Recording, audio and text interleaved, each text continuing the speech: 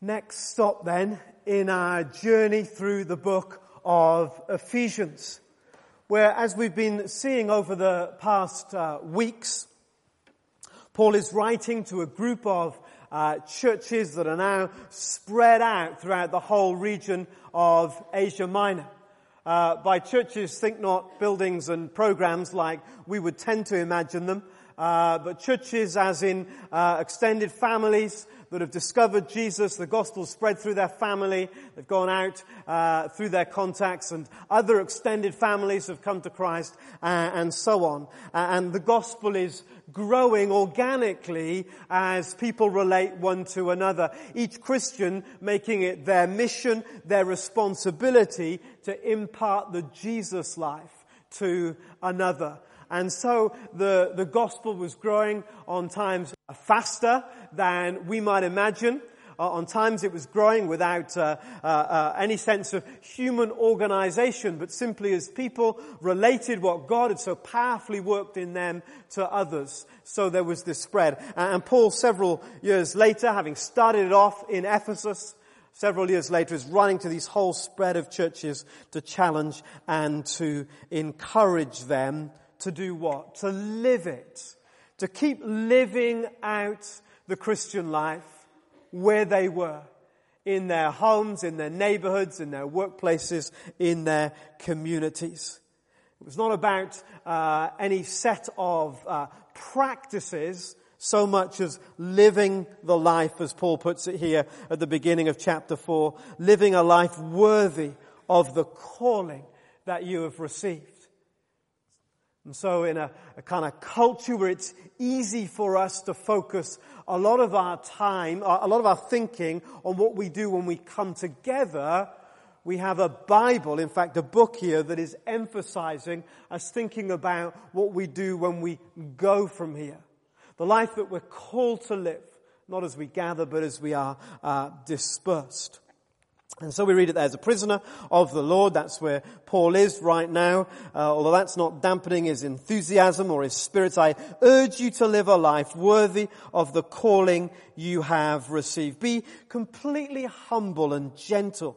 Be patient, bearing with one another in love. And so he sets the Jesus context, the Jesus value. And then he says these very important words. Make every effort. Make every effort, somewhere here coming, make every effort to keep the unity of the Spirit through the bond of peace. Let the Spirit be the glue that holds you together. Let the Spirit be that which brings you, binds you, holds you, determines your unity. And so let's just pause for a moment and think about what Paul's saying as he talks about a unity that's glued together by the Holy Spirit. We'll know that we went through most of the Old Testament with not a lot of mention of the Holy Spirit. But as we got nearer to the life of Jesus, who was empowered by the Spirit, and as Jesus began to talk about the life of the believer after Jesus, living his life, so the language of the Holy Spirit, our understanding of the Holy Spirit, was being stretched and prepared to be ready. So at the end of Jesus' life, he would say to them, I want you to wait. Because you will receive from heaven, because I go to the Father, you will receive the Spirit, which will do what? Which will make mission possible. The Spirit was given for mission. The Spirit was given to empower, to enable the church to live the Jesus life wherever we were placed. You will receive power when the Holy Spirit comes on you. Almost the last words of Jesus. And you will be my witnesses in Jerusalem and in all Judea and Samaria and to the ends of the earth. In fact, Luke records in his gospel, rather than the story of Acts, how the disciples were told very categorically that they needed to wait. You cannot do this mission. You cannot live this Jesus life. You cannot carry on the Jesus movement without the anointing, the empowering, the enabling of the Holy Spirit. The Holy Spirit was given for the mission of the church.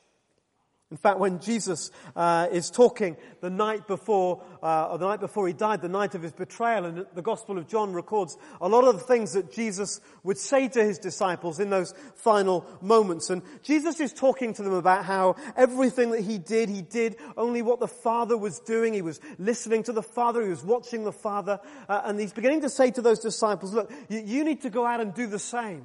You need to be people that love the Father and seek to honor the Father and seek to obey all that I've commanded you. And as he was sharing those things, as he was sharing how they were going to carry on the mission that Jesus had started, then again he introduces this whole issue of the Holy Spirit. If you love me, you will obey what I command. And what he commanded was to go and make disciples. And I will ask the Father, and he will give you another counselor to be with you forever. Just as a kind of little aside, Jesus talks a little bit about other things that the Spirit will do to make mission possible. Without the Holy Spirit, no one's heart will be touched or changed. So the Spirit will be at work. That's the wrong verse there. The Spirit will be at work. In John, if you're making notes, John 16 verse 9 to 11 talks about how the Spirit convicts people's hearts, how the Spirit causes faith to rise. In other words, don't try to do any of this stuff without the Spirit, because it becomes totally impossible. And so we read in Acts, in these last days, I'll pour out my Spirit on which people? On all people. And then it says, in that context of the Spirit coming, of people being alive with the Spirit, you young men will dream dreams, or is it the old men that dream dreams, and some will prophesy and all that stuff, on everybody, both men and women, young and old. When the Spirit comes, it's the context in which people call on the Lord to be saved. And so the Bible envisages this unity that's centered around the Spirit, which is always compelling us into mission. There isn't another kind of Spirit. And when some of the emphases in church life around our spiritual gifts and so on have lost their mooring from the mission of God, then very quickly and so often they've died. But as the people of God are committed to the mission of the Spirit, they find a power and a uniting that maybe they didn't previously know. The kind of unity that the Bible describes is or has indeed by some been given this word, communitas. Communitas.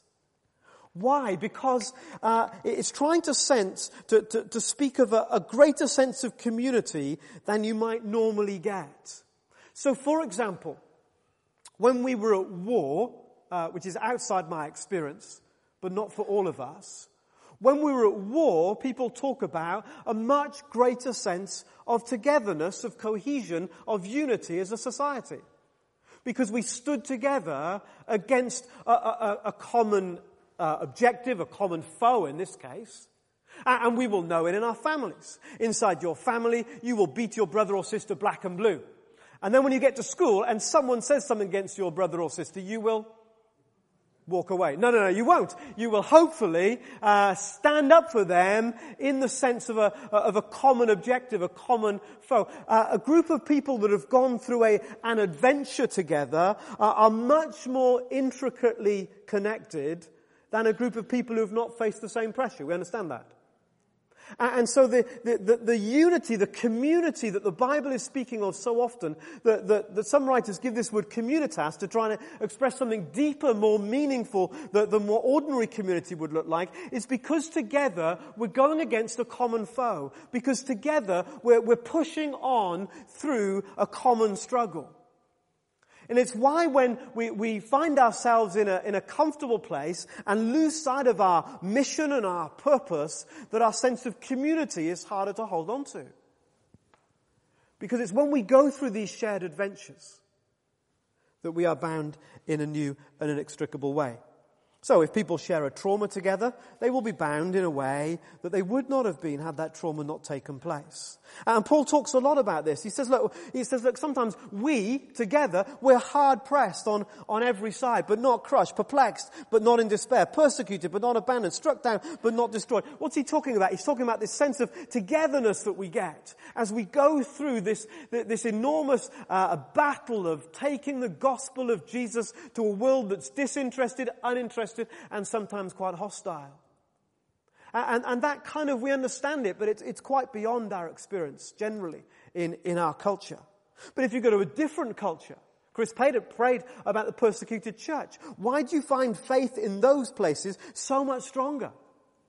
Why is it so much more likely that your brother and sister will lay down their lives for you in that culture? Because they've developed a deeper sense of their togetherness in the Spirit, because they've been caught up in the mission of God. Jesus said the same, didn't he? He said, when you're brought before synagogues, rulers and authorities, do not worry about how you'll defend yourselves or what you'll say, for the Holy Spirit will teach you at that time what you should say.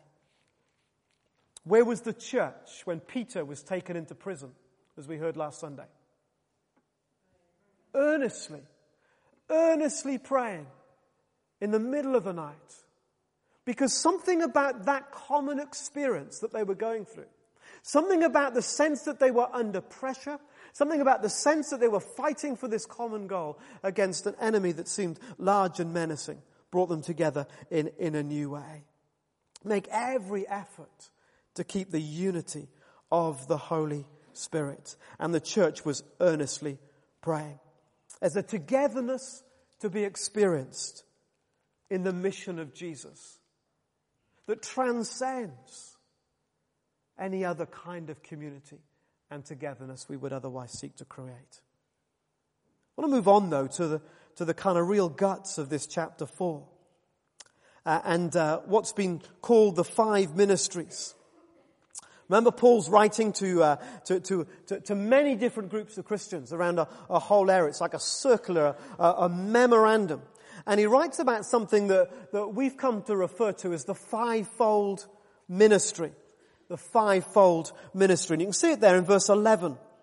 It was he, that's Jesus, who gave some to be apostles, some to be prophets, some to be evangelists, some to be pastors and teachers, to prepare God's people for works of service so that the body of Christ may be built up. This 5-fold ministry. Now the question that immediately is raised, because of the way that we've thought about this passage in the past, and because of the traditions that we come from, and it's probably true of most of the streams that we come from this morning, the question is raised, are these 5 things for everyone, or are they specific leadership functions for just a few? Now, there are a number of issues for us just to think about. In traditional streams of church, Western church, the idea of these core ministries, these 5 core ministries, have largely been ignored in favor of highlighting 1 or 2 over the rest. So one of the things in our Baptist tradition that we're trying to rectify at the moment is that we have highlighted or raised up the gift of the pastor or the teacher over the others. And so if a church was looking for someone to come and be their minister, you would be invited to preach with a view. So we were seeking to understand God's will and purpose based on whether they could teach effectively. And that's not the same as pastoring. And it's certainly not the same as any of those other ministries. And so in our tradition, we tend to emphasize the preacher or then pastor. Sometimes we'd invite them to preach and call them our pastor.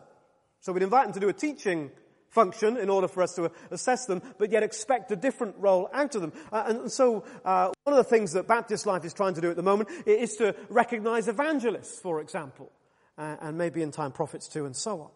The NFI tradition, which is very much a tradition, it's not as long as Baptists, have been much better at emphasizing the apostle over perhaps some other ministry roles in the life of the church.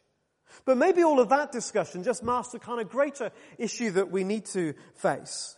Especially for people who believe as we do in the priesthood of all believers. That is, everybody is called to pass on, to live out the Jesus life. Everyone is called to be a minister of the gospel. And that's what we've celebrated over the years and continue to hold very dear, that God's Spirit was poured out on all, not on just a few to do the job, while the rest sort of support in some way, but the Spirit was poured out on all. So what do we make of these 5 core ministries, and who are they for if the Holy Spirit is poured out on us all? In fact, the book of Ephesians, right the way through, and if you've missed some of the previous sermons and you catch up with them, you'll notice that again and again we've been talking about how this is for everyone. It was written to all the saints, the ordinary Christians in and around and from Ephesus doing extraordinary things. So maybe as we get to chapter 4, our assumption that this is restricted to a few people needs to be helpfully challenged as we just think about it together. So look with me a little bit more closely perhaps at verse 7. But to each one of us, grace, from which we get the word gift, grace has been given as Christ apportioned it. To each one. That sets the agenda. That sets the kind of foundation for what follows. Each one, that's you and me, that's each Christian spread all over Asia Minor, has been given grace as Christ apportioned it. A little interlude about Christ coming down and then going up. Jesus said when he goes up, he'll send the Holy Spirit who will administer the gifts. So if you take out the kind of the little aside, as it were, in verse 8 and through to 10, but to each one of us grace has been given as Christ apportioned it. It was he who gave some to be apostles, some to be prophets, some to be evangelists, some to be pastors and teachers. So is each one of us graced, gifted with one emphasis of 5 different ministry emphases? Could be, in the words of Scooby-Doo. Like we all have different personalities, introvert, extrovert, starters, maintainers, finishers. We had 4 kids hoping to find a finisher. Not sure whether we found one yet. Routine, variety. And we categorize ourselves. What Paul's saying here is that the Spirit in his wisdom has kind of given each of us what I'm going to call a ministry personality. A particular emphasis in the way that we live out the life that God has given us. Ministry is serving God's kingdom. So let's try and think a little bit out of the box, because we immediately think about these 5 as being things that only happen in a kind of gathered, structured church. But he was writing to people that weren't in a gathered, structured church, who were out there living it and saying, some of you are apostles where I've placed you. Some of you are prophets where I've placed you. Some evangelists, pastors, teachers. You get the idea. So could it be that each of us carry a ministry personality that God is calling us to flourish in? Before we get into the detail of that for a moment, perhaps just step back and think about what's going on here. Jesus asked us to carry on his ministry. Therefore go, make disciples, just like I've done, baptize them just like I've done, and then teach them to do everything that I've been teaching you. So in other words, take what I've done with you, and I want you to go and I want you to keep doing that. Keep making disciples that will go on and make disciples. That's what Jesus did. And at the end of his life, as he broke bread and shared wine, he talks about being the body of Christ. And Paul, remembering those words, says, now you, speaking to the Corinthians, but he might as well be speaking to us or anybody else, now you are the body of Christ. So what Jesus has done in the flesh, now many of us together as the body of Christ are to carry on living this out. Now the interesting thing about that is that Jesus exemplified in his life these 5 different emphases. Jesus, of course, was an apostle. The apostle. Apostle simply means one sent. The person who was sent from God. An apostle is someone who is always pushing out the boundary of the kingdom. Apostle is always one who says, well, can't we take the kingdom of God over there or to this group of people? Can't we try this in order to reach that group of people? And they're always reinventing, as it were, the context in which the gospel is preached and explained. And Jesus was like that. He never settled in one place. He said, I can't stop here. This village has heard the gospel. I'm going to go to another place, a new frontier, and take the kingdom of God with me there. Jesus, of course, was a prophet in the fullest sense of that word. He says, everything that I say and do is a reflection of the Father. Prophet is someone who's very keen to listen to what God is saying and to speak out what God is wanting to reveal to his people. And Jesus was a prophet. Jesus was an evangelist. He was the one most comfortable with the Samaritan woman. All kinds of reasons why culturally and theologically you would not have associated with them. Jesus was comfortable and says to this woman at the well, will you give me a drink? I'm engaging you in conversation. I'm happy to be in your presence. I'm happy that we pursue our time together here. And so we can go on with all of them. Jesus, the great shepherd of the sheep, the pastor. And finally, Jesus, the teacher. They were amazed at his teaching because he taught them. So do you get the idea? There are these themes that Paul's talking about in Ephesians that we see manifest in the life of Jesus. He came to the end of his life and he said, not just to one, but to many. Now you are the body of Christ. You are to manifest, to carry on the mission that I started. We might therefore expect to see these 5 core values, if you like, these 5 core ministry emphases expressed in the now body of Christ. So which one do you most identify with? Which one do you most identify with? Are you an apostle type? Always trying to push the edge further. Not happy with the status quo. What if there are people that don't come into church that we could reach? How are we going to reach them? What if there are people in my street that have no idea about the Bible? How am I going to reach them? What about the people that I work with that are totally disengaged with any reference to a faith? How am I going to reach? You're always pushing out. These are pioneer type people usually. Now it may be, I think is true, that there might be a good number of apostles, but we've never allowed that dream to take place in our hearts.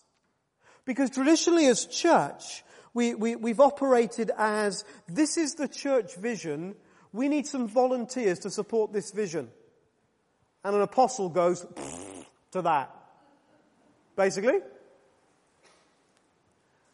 What if we turn the whole thing on its head, as we have been doing, and say, well, what is it that God's stirring in you?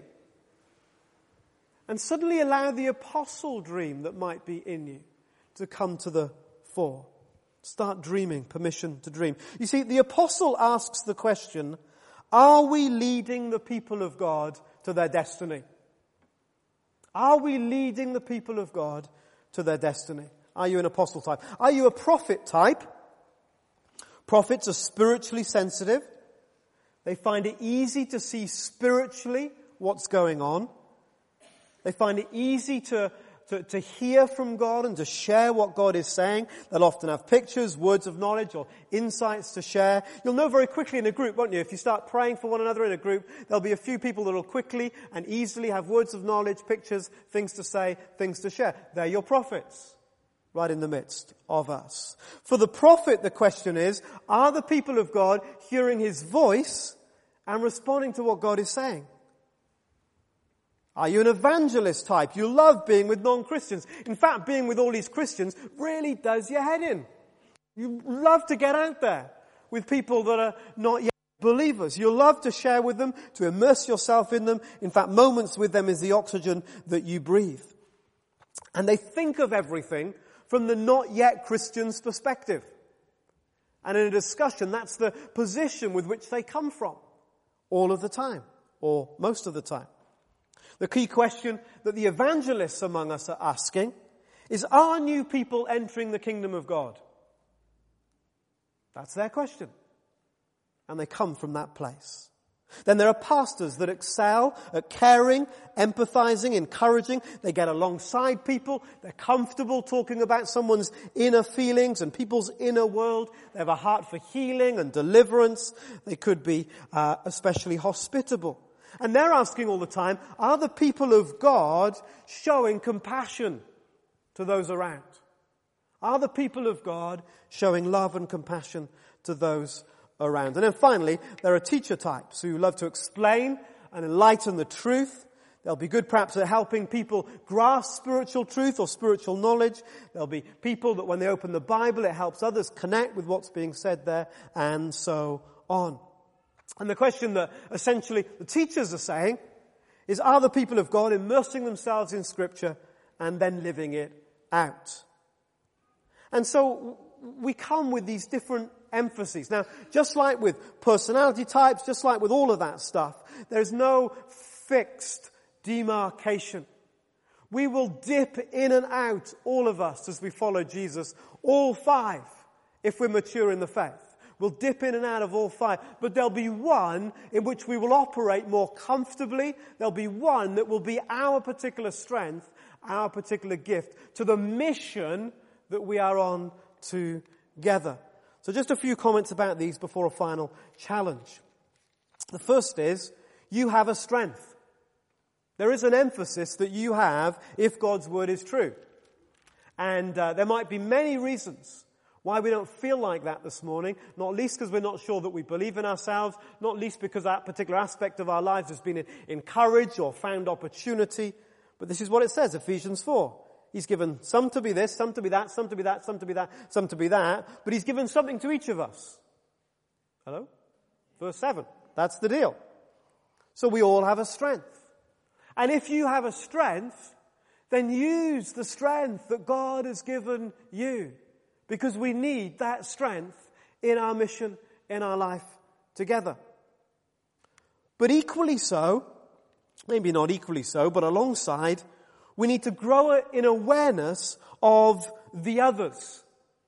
If you only operate in where you are, as it were, without an awareness of the others, you will remain quite immature in your particular ministry personality. For example, the teacher who gets so excited about imparting spiritual truth, and everyone goes, oh yeah, oh yeah, oh yeah, but then goes and does nothing about it. But the teacher is so focused on imparting the knowledge that then we've totally missed the boat.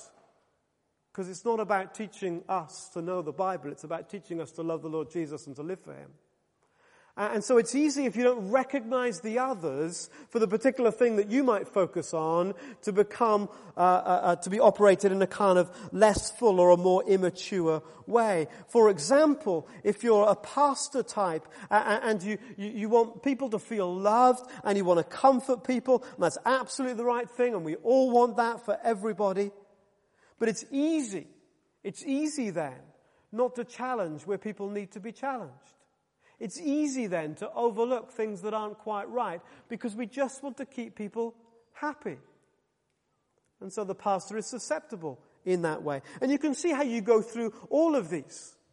The apostle is susceptible because he or she thinks everybody wants to get out there.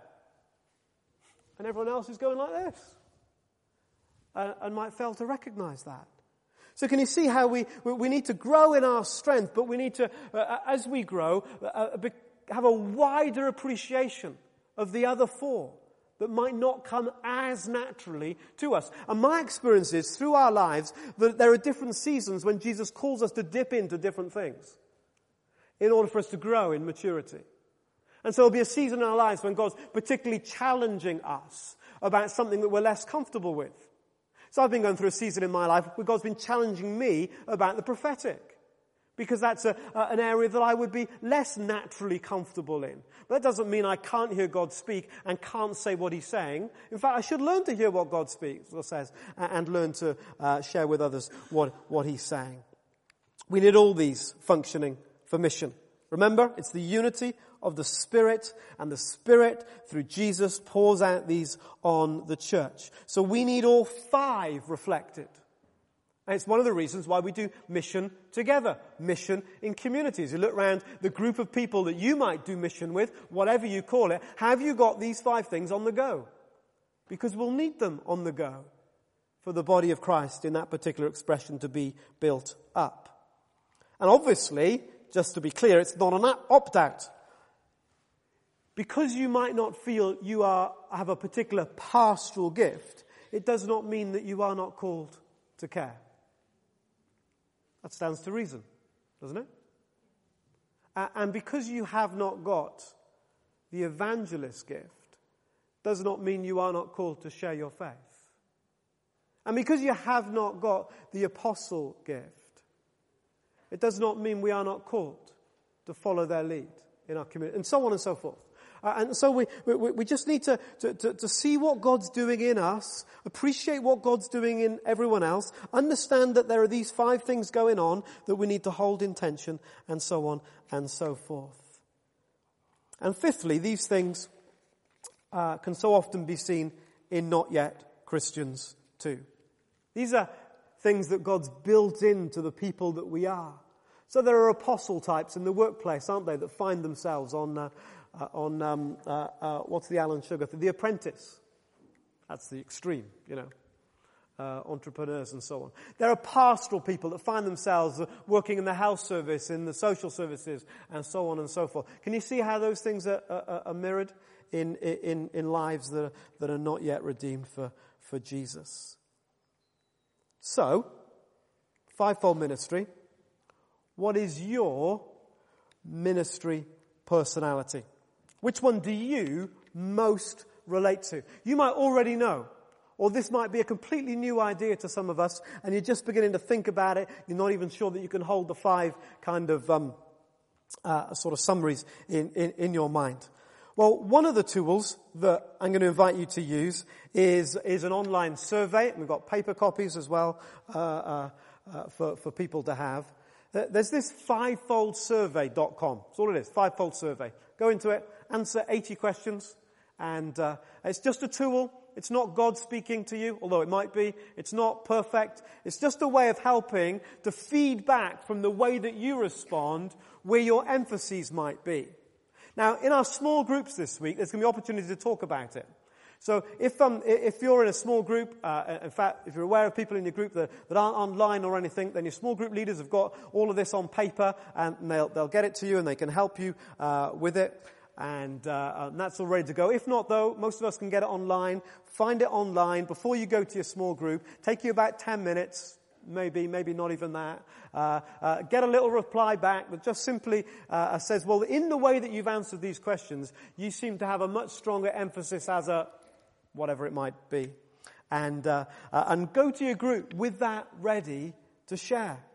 And be asking questions around the group. Well, as we seek to love and follow Jesus, and maybe in our group think about mission together, then what's missing here? What's weak? Where are our strengths? Where are the things that we need some help with, and so on. And then lastly, and most importantly, how are you using the ministry personality that God's given you for the mission of God? So if you are an apostle, dream where God might be sending you, even if it's only across the garden fence, which isn't ever only across the garden fence. If you've got a pastoral heart and thought, well, I've never been on a pastoral team in church, well, do that by all means. But if you've got a pastoral heart, who are the people in my workplace that God is giving me to love into the kingdom? Who are they? And you can do that with all of them. If you're an evangelist, what should I do this week to make sure I'm at the well more often? The coffee machine, the canteen, the school gate, wherever the well is in your... You get the idea? Let's pray.